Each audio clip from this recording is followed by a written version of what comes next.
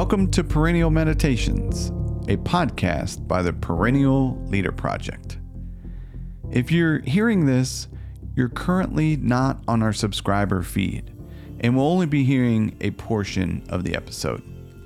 In order to access full episodes of the Perennial Meditations podcast, you'll need to subscribe at perennial.substack.com.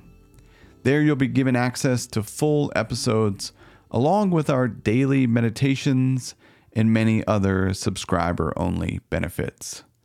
We don't run ads on this podcast or on the companion podcast In Search of Wisdom, so they are made entirely possible by the support of our subscribers. So if you find value in what we're doing here, please consider becoming one.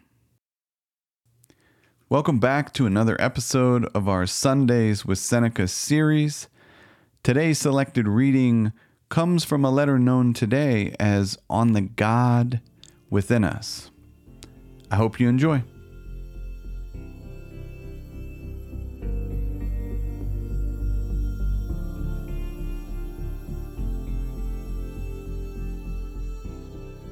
You are doing an excellent thing, one which will be wholesome for you if, as you write me, you are persisting in your effort to attain sound understanding. It is foolish to pray for this when you can acquire it from yourself.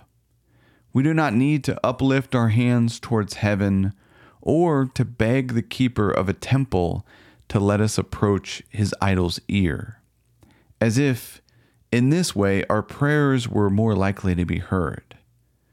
God is near you. He is with you. He is within you. That is what I mean, Lucilius. A Holy Spirit indwells within us, one who marks our good and bad deeds and is our guardian.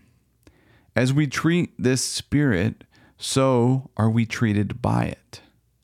Indeed, no man can be good without the help of God. Can one rise superior to fortune unless God helps him to rise? He it is that gives noble and upright counsel. In each good man a God doth dwell, but what God know we not.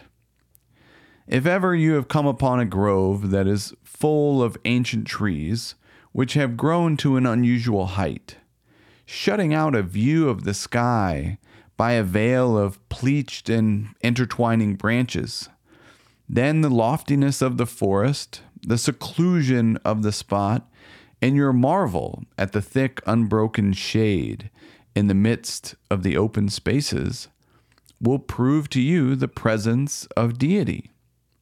Or if a cave made by the deep crumbling of the rocks hold up a mountain on its arch, a place not built with hands but hollowed out into such a spaciousness by natural causes, your soul will be deeply moved by a certain intimation of the existence of God.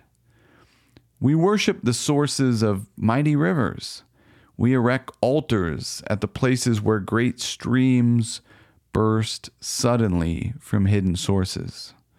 We adore springs of hot water as divine and consecrate certain pools because of their dark waters or their immeasurable depth.